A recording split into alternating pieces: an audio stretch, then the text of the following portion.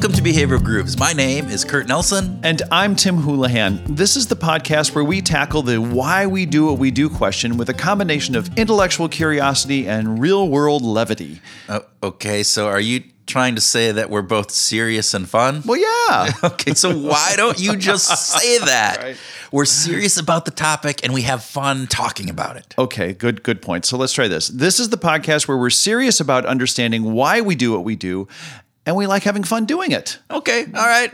I'll give it much better. You did good, and it's having some fun here, right? Yes. All right. So, Tim, I've got a question for you. All right. Which do you think is better when it comes to getting people to engage in new behaviors? Give them lots of choices or only give them a few? So neoclassical economic theory says that not only people prefer more options, but they can refine their choices better when they've got lots to choose from. However, behavioral science informs us that too many options can be bad for decision making. And Sheena Iyengar's work on the tyranny of choice and her jelly study, great example of that. All right, exactly. And this is where the research of our guest comes in. But his work is not as simple as just choosing the flavor of jelly you're going to take home from the supermarket.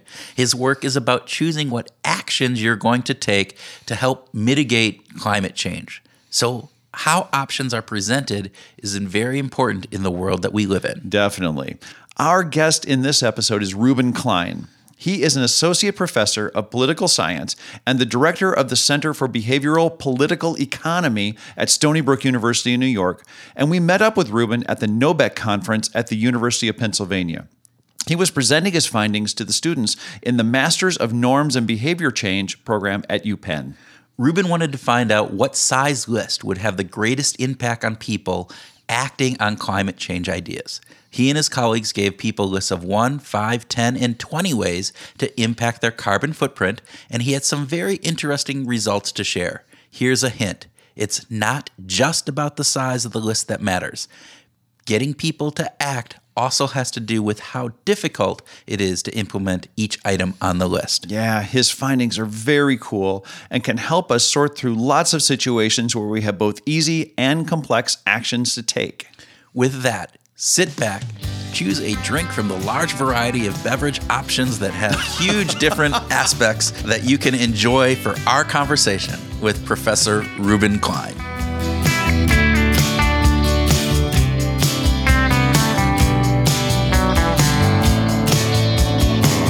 So, Reuben, you are going to be presenting at the conference here. What are you you're presenting a paper that you guys have. So tell us a little bit about that, and tell us a little bit about the research behind it. Right. So the basic research we're presenting. So I was a little bit surprised. I'm delighted to be here, and also a little bit surprised, given that this is a conference on norms, and this research is much less directly related to norms than much of the research that's being presented here. But so basically, the basic idea is this idea of choice overload. So this has mostly been studied in the sort of consumer context, that this sort of counterintuitive idea that giving people more choices actually might make them worse off, right? Which is sort of isn't possible under sort of neoclassical economics, right? Yep. The more choices can't make you worse off. So again, most of that has been done in the consumer setting. We're interested, so most of my research is about climate change mitigation, although typically I study sort of cooperation in climate change mitigation and kind of strategic things related to that. But we're interested in climate change mitigation and whether telling people that there's a lot of different ways they can help save the earth, which sounds like a good thing, might actually make them less likely to do so. That was the basic idea. How did you operationalize that? Okay, so yes, so we had we did a survey, sort of a kind of representative national sample survey. So U.S. only. Yeah, right, based in the U.S. Yes, that's correct. We had, so it was done in two waves. In the first wave, we had about 1,400 respondents, and in the second wave, of course, you always get some attrition. I think there were 950 or something. That followed up with the second wave. And so what we did was we had 4 different groups, and basically we randomly assigned them to get different numbers. We said here is a list of ways you can help with climate change, help to prevent climate change, and we gave, depending on the group they were in, they got either one of these behaviors. So we randomly pulled behaviors from a list of 25 that we had pre-tested with a different set of people, asking them how difficult they thought these items were to do, right?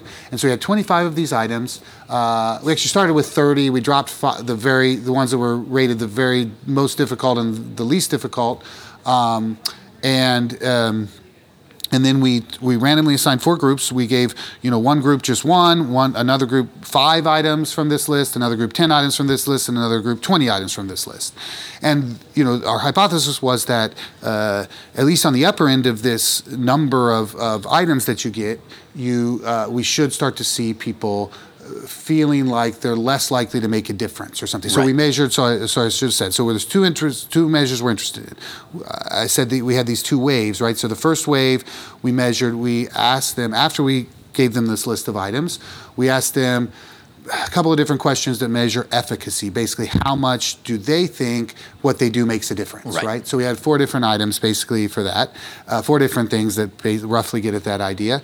And then in the follow-up, in the second wave, which was roughly a week afterwards, we asked them if they had actually done any of the behaviors that they had been shown in this previous wave, and we gave actually them the list. Putting it into action, the things that they said that they believed that were important. Yes. What did they do? Yeah, exactly. So again, of course, these are just self-reported measures, so we have no idea if they're truthfully reporting them or not.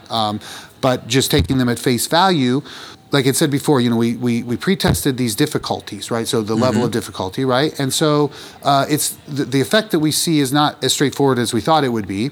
We thought that at least once you get up to 20, people should feel less efficacious because like, oh my God, I can do all this stuff. Oh my God, I have to do all this stuff. Oh, it's right? too much. The cognitive overload kicking in. That's what we thought. So it's a little bit more complicated than that. It does happen. So whether you give them 1, 5, or 10 doesn't seem to matter. Basically, the effect is the same, but 20 does matter, but in a sort of complicated way that we still don't have a good handle on exactly why. When you get 20 relatively easy items, right, you are less likely, you feel less efficacious and are actually perform fewer of these actions a week later, or report performing fewer. Which is aligned with cognitive overload. Possibly. But these are the easy things. These are the easy things. So we might think that 20 wouldn't be so bad. You wouldn't if think they're the easy things. Yeah. So, but maybe precisely because they're easy. So here's possibly where this might be where the norms come in. But again, this is sort of speculative, I guess. But so possibly, so if you see items that. So a lot of these items are like turn off the lights when you leave a room, rinse dishes in cold water, things like this. So and those were ones that were rated relatively easy. But then you think, wow, if I get 20 of these, they're easy. I really should do them all, right? Should being a normative term, right? Exactly. I really should, but man, that sounds like a lot to do, right? So maybe I end up just feel overwhelmed by the whole thing. Now. And I guess if you have more difficult items, you can sort of justify maybe not doing them better and also then maybe do them. Another aspect might be, so again, it's hard to say because, as far as where all of the research on this is done, like in a consumer choice context. Yeah.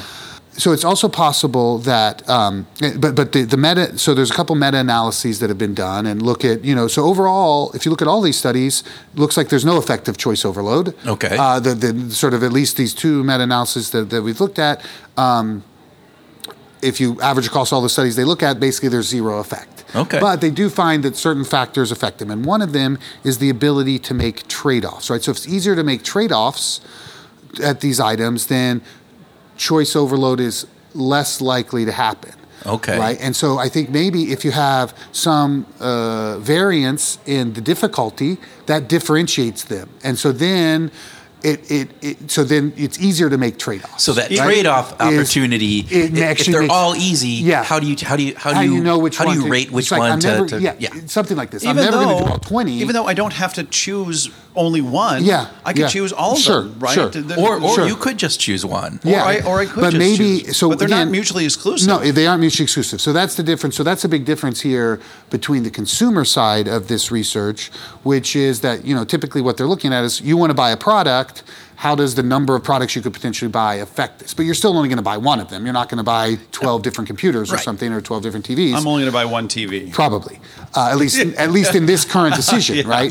I might buy 12 TVs. but- Kurt could be Mr. 12 TV. Yeah. Okay. So it's not really. So it's unclear, I guess, how the fact that these aren't mutually exclusive decisions that are potentially, cumulative decisions, Right. That how that affects people's behavior, because I literally think there's been no work done on that context. That's fascinating, though, because you think about the implications of that, right? It's not a mutually exclusive. So I'm not having to choose one over all these others. The component that you talked about before, right? That I'm going to have to make a choice based Yeah. on here. I could actually do all of these, and Yeah. there's no research that. Yeah, sure. And you would think that in that sort of setting, choice overload should be even stronger, because then it's like you're really overwhelmed with all of these Right, choices. Because it's right. like one thing, like, okay, I got all these 400 TVs I can choose from. I'll just like eeny, meeny, miny, moe it or something, Right. right? And then forget about it.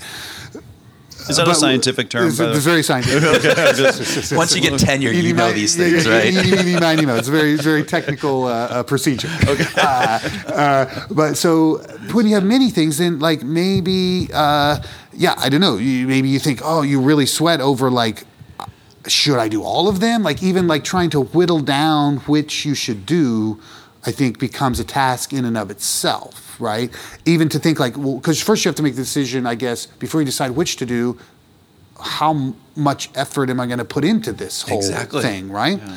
And so then I think that might be where, the having variation in the difficulty of them might help, because then it gives you something to sort of differentiate these things and kind of whittle down this thing and make sense of this big mass of kind of choices that confront you.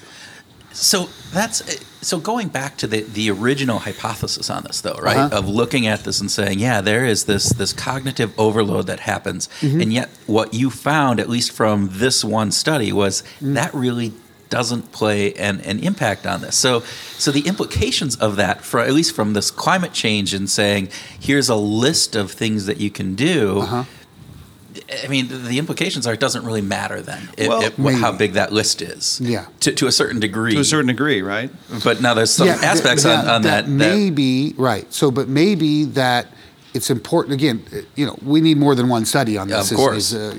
So, if there's any potential funders listening, they should, of course, fund further studies. Yeah, contact you directly. Yes, exactly. Yes. Ruben.Klein@stonybrook.edu. It'll be in the show notes, too. Yeah. So it's possible that, maybe if organizations or governments or whatever are interested in sort of fomenting this kind of pro-social behavior, that perhaps they do need to make these lists, even if they make them long, make them varied. Make them differential. Differential, and then possibly, because maybe certain types of activities appeal to certain types of different people, right? And right. So riding a bike instead of driving, particularly in Minnesota where Tim and I live throughout the entire year. It's a little bit harder. Pretty tough ask. Yeah. And people do it. But, But if you live in San Diego, a little easier. But to that component, having that versus washing dishes in cold water, those are two very different effects of difficulty of doing. So showing that difficulty and having that trade-off, that would be an interesting component to really think about. So I know some of our listeners are really big climate activists. Okay. And they might want to know, of this list, are there things that sort of make the most sense or have the greatest impact? You talked about difficulty. Yeah. But what about impact? Right. So I don't know. I should know which ones. Damn, I hate the stump the professor question. That's not my intent. No. It's not a stump. It's just that I should. So presumably there were probably ones that were more likely to be performed or reported having been done. I don't know what those are. Okay. But you got the data. Yeah. We haven't looked at it yet. Yeah, okay. But I will look into that because that's an important thing. Damn straight.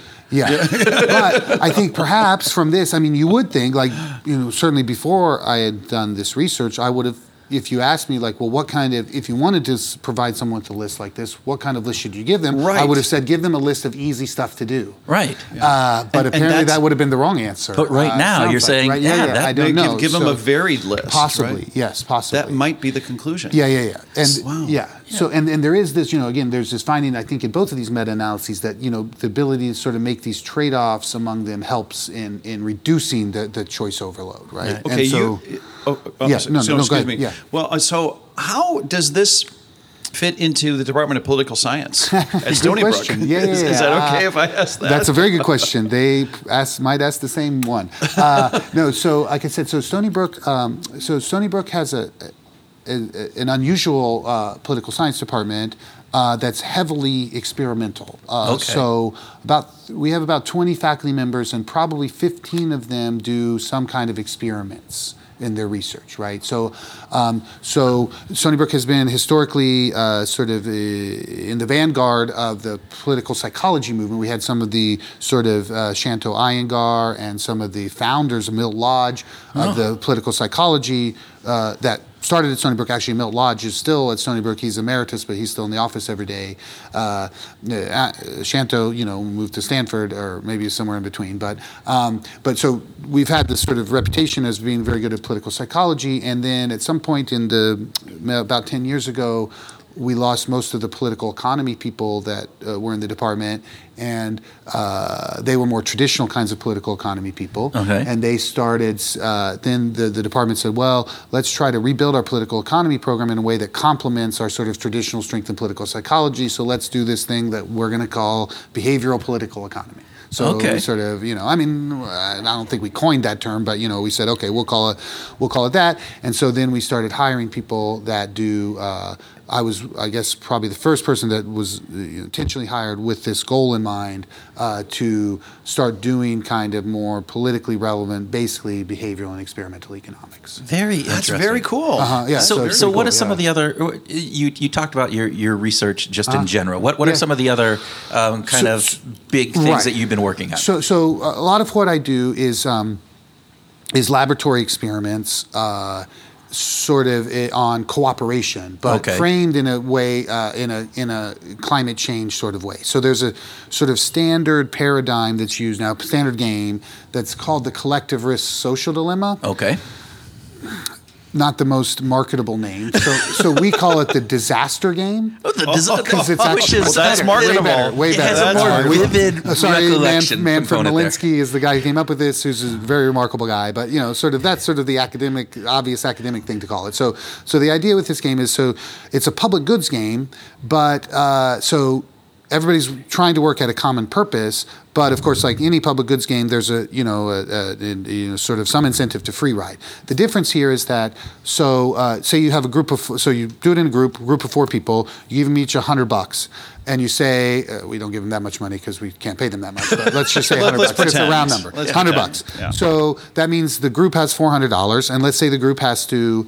So then we say, all right, as a group, you need to contribute $200, so half of the amount that you have, basically, to fund a threshold, right? So, and if you contribute this $200, at least $200 as a group, then you save the rest of the money that you have. Right. If you don't, you stand some high probability of losing it all.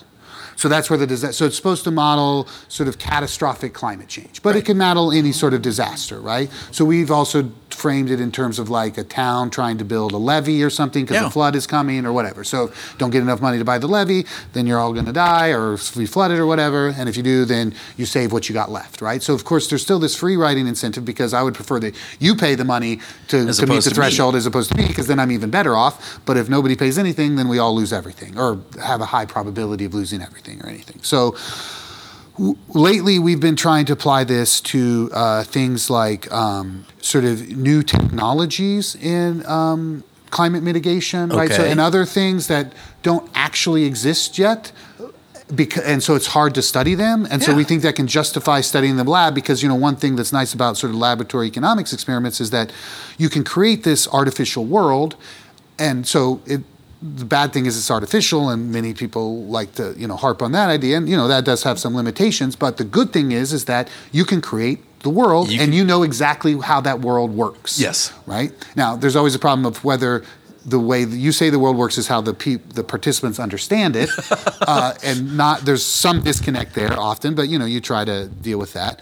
So we think we're trying to argue that these types of laboratory experiments are especially useful in this context because these are worlds that actually don't yet exist, but we can create them, or at least recreate their strategic features. Where the future may be going, and so to understand of these future worlds. And so the Intergovernmental Panel on Climate Change, they produce these dire reports every year, blah, blah, blah, terrible. But increasingly they've said, we've waited so long to do sort of traditional mitigation that we're almost certainly going to need to do something more radical like carbon capture and storage or geoengineering or something like that in order, along with traditional mitigation stuff, in order to actually prevent disastrous climate change. And so we have a paper that we recently published where we did this basic disaster game, but instead of just like having a simple contribution where you can donate $1 and that will get you $1 closer to meeting this threshold, we gave them two contribution options. One, the standard one, $1 gets you $1 closer, and another sort of risky option where $1 might gives you 50% chance of getting $2 closer and 50% chance of getting $0 closer. So it's like investing in some risky technology that you don't know if it's going to work yet. It might pay off big time, might pay off not at all, right? And then what we did was we manipulated the size of the threshold. So at some point, if the threshold gets big enough, there's no way you can meet it through traditional contributions. So some people have to gamble, right? But then it's a coordination problem, sort of like who's going to do the gambling, right? Who in this group of four, or however many that group is. Yeah, exactly. Group of 4 or 6. We usually do 4 just because it's cheaper. The original ones were done with 6 or whatever. But this is an academic study funded by universities. So let's be real. So we try to be cheaper if we can. And so what we do find is that, sort of optimistically, is that as the threshold does get bigger, as people need to make these gambles, they understand they need to, and we do see more of this behavior. It's fairly, you see more of cooperative. Yeah, exactly, and more, and not just more. And the funny thing is, it's not that people are, not. So they're making the trade-off between. So some people, of course, never contribute anything, but mostly people are just switching their which way the contribution, either with the sure thing or with the risky one, in a very rational kind of way. But they're still making the contribution. They are, and they're doing, when they need to make the riskier contributions, we see a lot more of that. So it's actually optimistic. So one of the funny things about doing these kind of games, so we've done a lot of these various versions of this disaster game, and you see a lot more cooperation than you would expect. So that's somewhat optimistic.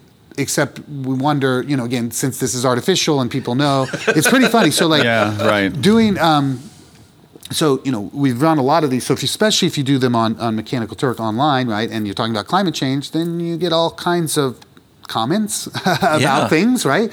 Including people saying that, you're just in the pocket, you're just doing this because you get all this money for, studying climate change. I don't know who's getting all this money. It's not me. But anyway, but you get all these crazy comments. But what you see is that even these people who are climate deniers, so this really great graduate student, she tracks because we let them do open-ended comments at the end, she codes people as kind of climate deniers or whatever to see if they act differently. They don't actually. So they say yes, I contributed, but just because I wanted to make money, again, I understood the game, but I think climate change is a bunch of nonsense or something, right? But in this context, because we frame these, we tell them that it's imagine this is a climate change scenario or something, right? But so they're willing to sort of put this aside for the purposes of this, experiment, sort of, even if they're we know that you're just some liberal, political scientist who loves climate or wants to stop climate change, but we think it's a hoax, right? But we're still going to play along because we want to make money. So I don't know what the insight there is. Maybe that, got to make people put their money where their mouth is, right? And then maybe if push comes to shove, they'll... I don't know. But anyway, so it's kind of interesting. What about the presence of free riders? I'm always curious about, from an economic perspective, Kurt and I have done a lot of work in incentives. Yeah, sure. And so I'm always curious about the presence of free riders in a situation like this? Is it Right. pretty consistent from game to game, Like or does in it vary significantly by the rules or the kinds of things you're Yeah, doing? it does tend to vary, I guess. So, sure, you'll get, I guess, where it probably varies the most is whether you do sort of one-shot games, so where you're just making one decision, or Yep. the original ones using this disaster game from Malinsky and these guys, and some of the ones that we've done, you do it over multiple rounds, right? Right. So you use like mini contribution decisions. So there, you typically see less so free writing because there's A the social- shadow of the future or whatever that you want to, because and there's conditional cooperation. So you see, Yeah. so but then one thing you see in those that there's often quite a divergence in terms of groups based on the initial contributions, right? Right. So if a group happens that somebody wants to contribute initially, that's very good for long-term cooperation. Whereas if for whatever reason people start off on the wrong foot, it's really hard to recover from. So that. those initial states really impact They really future do. states. Yeah, So, and conditional cooperation is very important. Also in terms of climate change, there's a lot of public opinion research that if you ask people, like in an international context, right? Okay, so what sort of international treaties or whatever you would support? There's always a strong component of, well, we're happy to have our country do stuff as long as other countries are doing As stuff long as too, others, yes. right? So like there's this very strong like sort of moral idea or ethical idea of like conditional cooperation. of right? fairness, of equity. Yeah, exactly. Yeah, I think, that yeah, component. yeah. And that's a huge issue. Equity, because of the historical responsibility for climate change and all that kind of stuff. Very, very complicated. Yeah, the in this. psychology So, behind how yeah. people think about Sure. that. Going back to the free rider component, do you, in these games, do people know what other people have contributed? So do they understand that Tim is the free rider and I am the sort one of. who is putting in lots and Well, lots so- of my money Which, for the of good, course, that public would be, good? that would not be the case. You would be the free rider. Yes, that is true.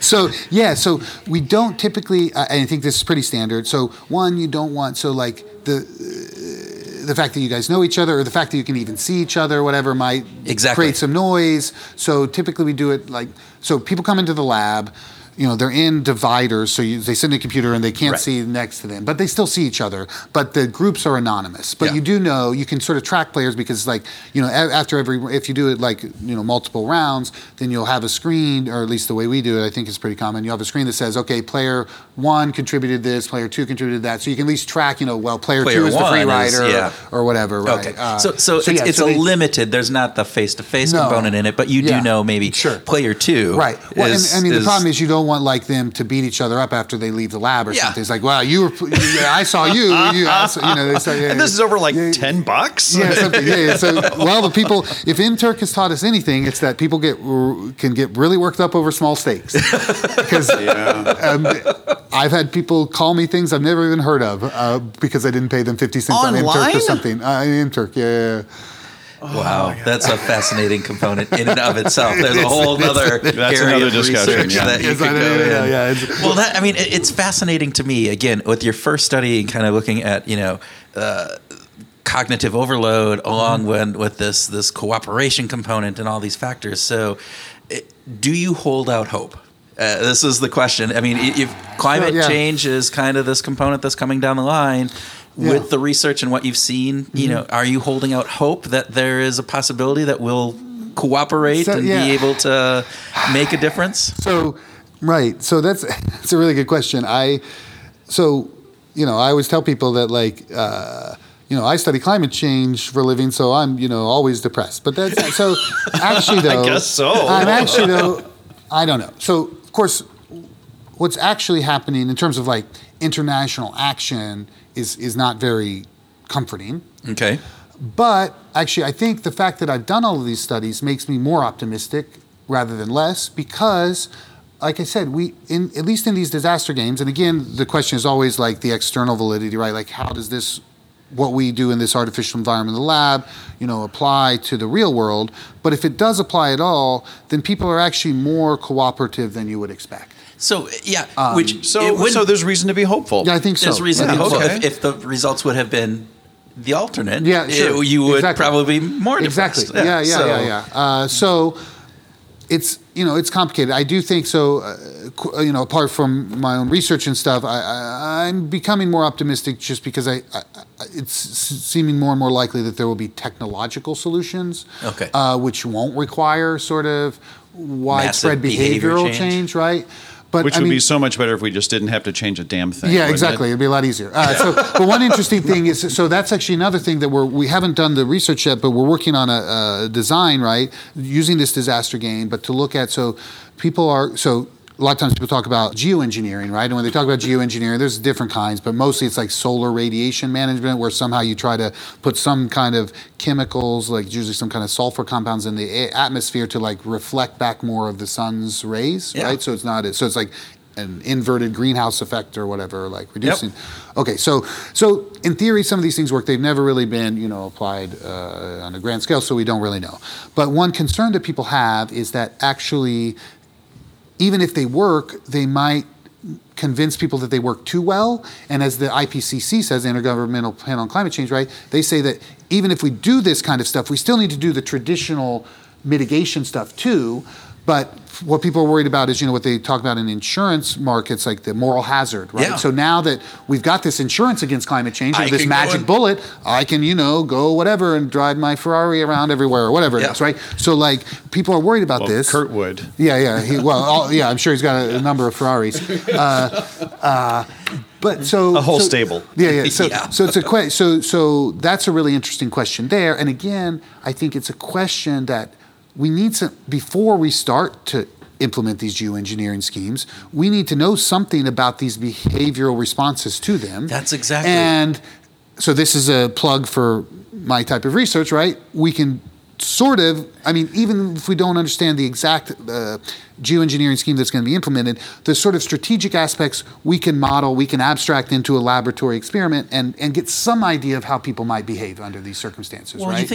You think about the unintended consequences of many, many different things, and it's understanding that behavioral aspect of what the behaviors that whatever the implementation is drives. Because sometimes we go, geoengineering, great. Then we don't have to do it. But if it results in the fact that, wow, now I can drive my SUV twice as much, and I can, use hot water in, all my clothes or whatever it would be, small little things. Right. But they're not mitigating those other factors, then the result is the same or even potentially worse. Exactly. Yeah. I'd like to turn over to music, if that's okay. Sure. And before we do, I just have to acknowledge that I think this is the very first time in the nearly 100 episodes that I said something to Kurt and he was actually speechless coming back. So I just want to make a note of that. So Ruben, you're part of history right here. Oh, wow. Yeah. I am very happy to hear that. So let's talk about music. You are a big funk guy. I do. I like a lot of funk, especially, of course, I like the classic ones like P-Funk, or all of the different names that... Rick James, Parliament. Parliament, all the different names of bands that George Clinton had. They were all great. Yeah, they were all the hundreds of those were. That's right. And also, Sly and the Family Stones and those guys. Going way back. But, there's some newer sort of, I don't know if they call it neo-funk or neo-soul or I don't know, whatever they call it. So there's these guys, the Black Pumas, I really like, that just came out with some stuff. There's also sort of more like kind of instrumental funk bands, like the New Master Sounds and the Bamboos and stuff. I guess they're not entirely instrumental, but largely instrumental. That's like this old school kind of funk. It's kind of funk jazz or something, I guess. So yeah, I like that kind of stuff. What got you interested in that? I don't know. I don't know. It's a good question. I honestly don't know. I when I grown up like in high school and stuff, I mostly listened to like classic rock and stuff. I come from like rural Ohio, so that's the kind of stuff. It's either that or country. So that was on the radio. That's what exactly. You got to listen to. And so, but then my tastes have evolved a lot, and I don't know. I like most different kinds of music. There's not any kind of genre that I totally issue, I guess. The modern country I don't like so much, but a lot of the classic country, Willie Nelson or Johnny Cash and that kind of stuff. Yeah, Hank Williams. Sure. That's terrific stuff, isn't it? But yeah, I really like all kinds of music. I just think it's amazing to kind of grow up in a classic rock world, and then actually say, well, I think the stuff that I really want to listen to now is going to be not just Sly and the Family Stone, but the Bamboos. Just like wow. I mean, I still listen to Led Zeppelin and stuff, and I love Led Zeppelin and that and the Rolling Stones, whatever. But yeah, I mean, my horizons have broadened. Yeah. Do you use music to prime you, or do you use music in different ways for different events, or as ways to celebrate or relax, or all things? of those things. Yeah, I use it to relax. Different sometimes. playlists. Yeah, I got different playlists. I got a work playlist, which is mostly instrumental stuff because I have a hard time tuning out the lyrics. Yep, that's the same as me. And especially if it's song. I mean, sometimes if I really know the song, it's sort of like going on in my head, but it doesn't it's, I guess, since it's so ingrained in my head, it doesn't affect my other processing capabilities or something. But typically I try to do like instrumental stuff so I don't get stuck Is it in like my low words. key? Is it high energy, or is it? It depends. So another thing I really love is Afrobeat, Fela Kuti, right? So that's pretty high energy, to say the least. Yeah, it is. So I like that. Yeah. And it's not only instrumental, but a lot of it's instrumental. And oftentimes he's singing in his native language or whatever, some kind of pidgin English. I don't understand any of the words anyway, so it doesn't really distract It's just me. another musical And you listen to instrument one that- song and it's like, 25 minutes long or something, so it gets you through a lot. Because I feel like all of his songs are crazy. I'm a big fan of Portuguese folk music for that reason, Oh, because I really? don't speak Portuguese, but the stuff is just super cool, and they'll play really? songs for 10 minutes. And I don't know anything about Portuguese folk music. Is it at all related to kind of the Brazilian music that we know about? No. Brazilian is way more Totally. Afro Yeah, sure, 'cause influence, it's all, right? Sure, of course. It's just more. It's just got more native European style instruments, basically. interesting. So it's much less percussive. It's more sure. melodic. And is there something like a flamenco version? Yeah, of yeah, Portuguese exactly. in Portugal? All those kinds of things. Yes, that's a interesting. good way of thinking about it. Very is, cool. Is very similar to the Spanish stuff. Very all cool. that Iberian Peninsula stuff is kind of all similar. But they were also influenced by the Gaels from. sure, because they came down like in from Ireland and stuff, of so you course. get this really weird cross-cultural thing going with that's some cool. fiddles and God, all those kinds of instruments. wow. Yeah, so it's very cool stuff. Tim's Yeah. making a hand motion to indicate some sort of instrument Oh, yeah, here an that accordion. I can't. That's what I was looking for. Accordion. Yes, Interesting. yes, it was. So then like in Galicia or something, because there's a big Gaelic influence in Galicia, right? There, which is Yes. that sort of little place that's in Spain, but they speak some weird language that's a version of Portuguese and Spanish mixed together. Or Yeah, something. exactly. That's it exactly. Yeah. Okay, that's fun. Well, Ruben, thank you so Yeah, no, much. thank you This guys has much. It's been great. Yeah, it's really great, fascinating. really great Thank discussion. you for your Yeah, thanks so time, much. and we look forward to hearing more about some of this stuff. And I'm glad you're Yes. hopeful. Especially all of the veins of research that are going to come off of this current stuff. I I think hope it's fascinating. So. Where this stuff is in the early stages, so we hope to do some more stuff because there's something there. We think we just got to figure out what it is. Yeah. All right. Terrific. Well, thank you. Thank Thank you. you so much, guys. Yeah, thank you very much.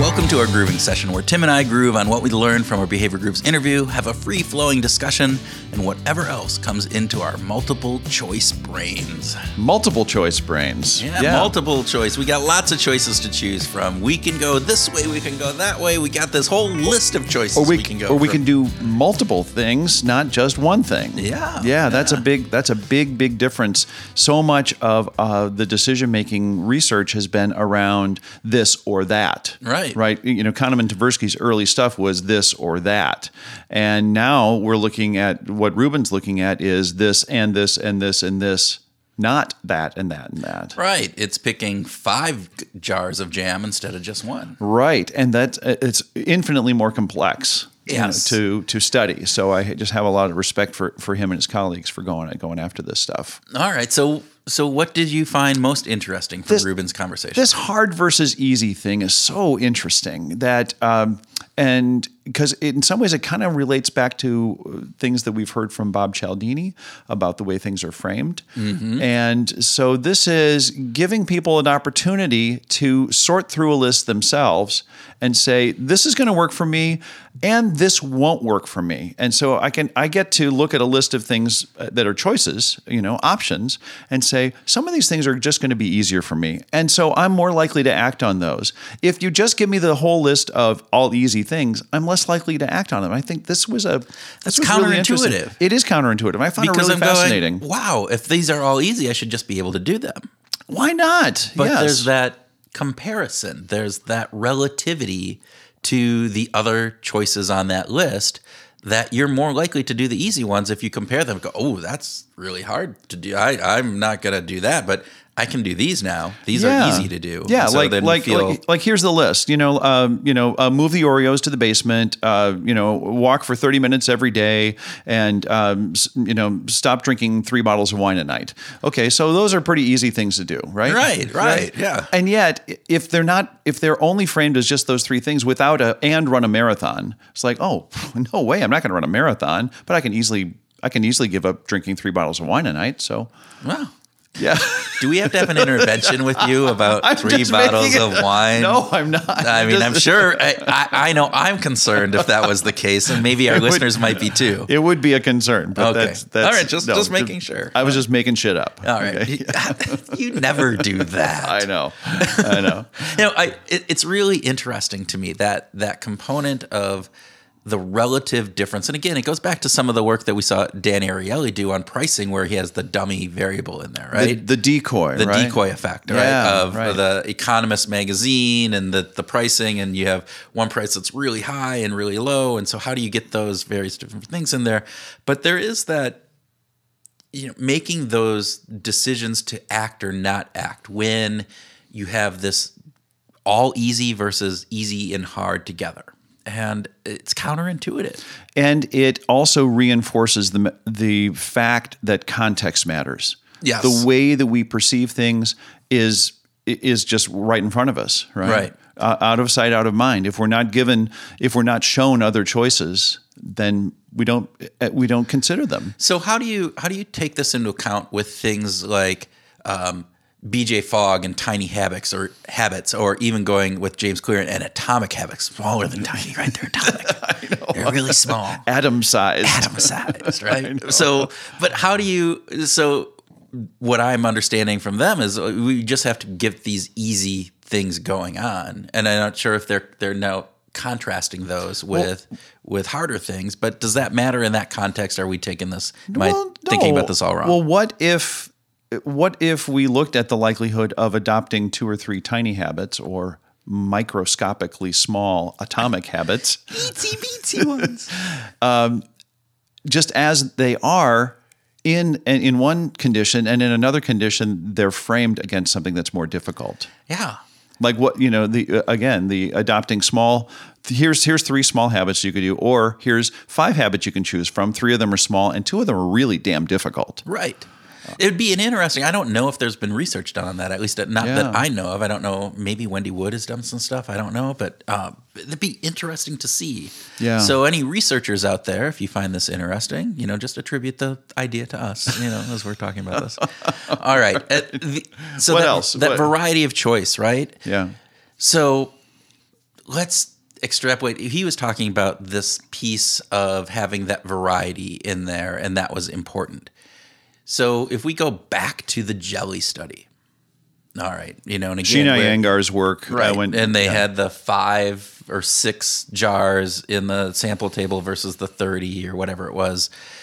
Is there a component that would have said, hey, if you would have just had variety in those jellies beyond the similar jelly flavors, right? If you would have had these 5 jars cost $20 and the other 15 cost, $5 each. Mm-hmm. Or if you had, hey, this is cactus jelly, here's something really weird, super hot, spicy jalapeno jelly that, are beyond, or spinach jelly. I don't know, something really weird, right? And you have those where there's very different than the other. So you're contrasting. Would that have made a difference? Or split them into subgroups. Here's 4 cactus jellies and 4, spicy jellies and 4 spinach jellies, and each one has a different, and there are different types within those, right? Yeah. There's the kale and spinach and the peanut butter and spinach jelly, and I don't know, just riffing off of this. if we see a spinach and peanut butter jelly that comes out, I am gonna we're gonna go after those people, and we're gonna say, no, we need some royalties from this because it was our idea first. Right here, right now, you're experiencing this live. Yes. Yeah, I wonder that categorization of Can make it right. can make a difference, Right, And because it so- breaks it down for us. And this makes it easier for us to both include and exclude. Right. Because then Like, we could say, God, oh, no, I'm not having Nope. any of those spinach ones, but, man. I would have thought you would have gone for the spinach jellies. What the hell? If it was beer jelly, I might be going for that, but damn Right. it, no. All right. But part of this, part of what Ruben informs me of is this idea of I feel better if I can exclude something so that I can include something else. That's insightful. Mm-hmm. Yeah, That's me. really insightful. I can do that. I can bring the insight on. Wow. All right. So what else? Well, that was it for me. I thought you had something that you wanted to talk about. You brought this up at the beginning, right? Where where you're looking at, we had these typical options that the research had done before of this or that, and he's bringing up this whole work of it's not this or that, it's this, and this, and maybe not that. So this choice architecture about people, making multiple decisions or behaviors or choices versus a single choice. And so the research around that and how much harder that is to study and how much more research probably needs to be done in that area. Yeah, it's ripe with opportunity, isn't it? Yeah. Yeah, because the real world is often more complex than I'm going to choose a single television, and I've got 4,000 things, so I'm going to filter, and then I'm going to get down to 2 or 3, and then, I'm going to choose Samsung because it's a good name. Yeah. Boom. And I'm done. Rather than I actually have to choose 5 things, or there are 5 really good things that I could do, and I can actually do all of those things. There's a lot of those opportunities in the world that have not been fully explored in the academic research. Right. And the elements of what choice comes first and how that influences subsequent choices and what are the contrasting choices that I have, and do they make a difference? Again, to this point, all right, buying a television versus buying a stereo versus buying this, and now I have to go outfit my entire, new house, right? And I want to do that. I have all of these choices to make, and so there's trade-offs with all of those, and yet it's not like I'm just buying a television. I'm buying furniture, television, other aspects. And so how did those trade-offs happen, and what happens within that? So Definitely. all right. Okay, I've got a musical question for you. All righty. I'm so excited. I saw recently that Huey Lewis and the News released their first record in 17 years. Are you pretty excited about this? Oh my God, I could barf right now. Huey Lewis and the News was like my most hated band from when I was in high school. I hated them. I'm happy to be stuck with you. Oh my God, it's just like the worst bad pop, overproduced crap. Anyway, I don't have strong opinions on this at all. So yes, they produced a brand new album. What about it? Oh, so the question is, wow, I've never heard you be so visceral. Negatively visceral about any music in particular. Here's the question. Okay. What do you think about, Huey Lewis and the News was popular in the early 80s, mostly. And what do you think about them coming back 30 years later and recording a new record? All these guys are in their late 60s and early 70s now. What do you think about that? So if it wasn't Huey Lewis and the News, I'd go great. Seriously. No, there are bands that were popular back in the 80s, 90s, 70s that haven't been around, haven't done new music. And I think that there could be a potential of them being and bringing in a new perspective, maybe reinvigorating some of the old style of music that they had. Okay, so that gets us into sort of the criteria of what you think would make a good comeback record. Okay. So you want it to be relevant for today? No. Not necessarily? Not Can it just be an echo of the past? I think it could be an echo of the past because it's like fashion, right? Every 20 years that fashion comes back around, right? Pretty soon we're going to see bell bottoms again, I swear. And just call me on that. Oh, no. All right? You heard it here first, folks. You heard it here first. Couple firsts here. But I think there's that element that you can do that. Plus, you may be targeting an audience that was, liked you. I don't know all those crazy people that like Huey Lewis in the news. Huey Lewis There were in a the lot. news There were a back lot. in the early 80s, all of those people. And I'm sorry if any of our listeners are those. They had several top 10 hits. They did. And Yeah. so they're re-engaging with that audience. Not necessarily branching out into new audiences, but I think they could too. You could do that. Didn't Devo release a new album relatively within the past few years? And they had been off the chart for a while. So, Oh, yeah. And again, I think there's some value in that. And I think for the musicians themselves, as we've talked about from a monetary perspective, they're not probably going to make a ton of money off of the album sales or the record sales, but having a new album gives you an opportunity to tour. maybe get into some tour places that you wouldn't necessarily get into with just not having. Yeah, exactly. Otherwise, you're playing casinos. Yeah. Yeah. Well, casinos have a lot of money. Well, don't they pay a lot for those musicians coming in to take people away from the gambling tables? I don't know. I don't know what they're paying, but I have a feeling they're paying a lot less than arenas are paying. Yeah, that's true. Do you think Huey Lewis and the News would be able to do an arena tour? I don't think they could. I don't think they could either. No. Damn, I would. Yeah, you're happy about that on some level, though, aren't you? Nah, I don't really know. Yeah. Okay, folks, thanks for listening. Thanks for hanging with us here for another grooving session, and stay tuned for our bonus track. Hey there, Groovers. This is Tim with the bonus track and groove idea. The work we discussed with Ruben is about trade-offs and the context in which we perceive them.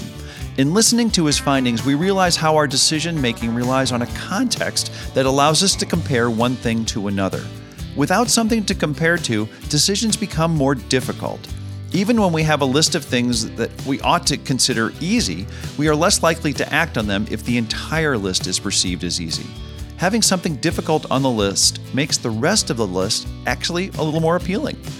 In one study, researchers asked people who favored a particular political candidate to put a very large yard sign for their candidate in front of their house, and few did it because it was hard. But following up that request with a very simple request to put a sticker on your car was met with very positive responses because it was easy. Your groove idea for this week is to think about how you frame discussions with your colleagues.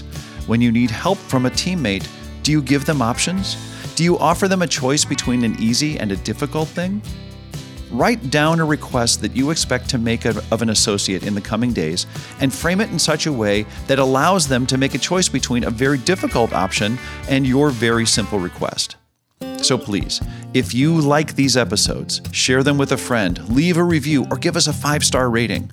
We also want to hear from you.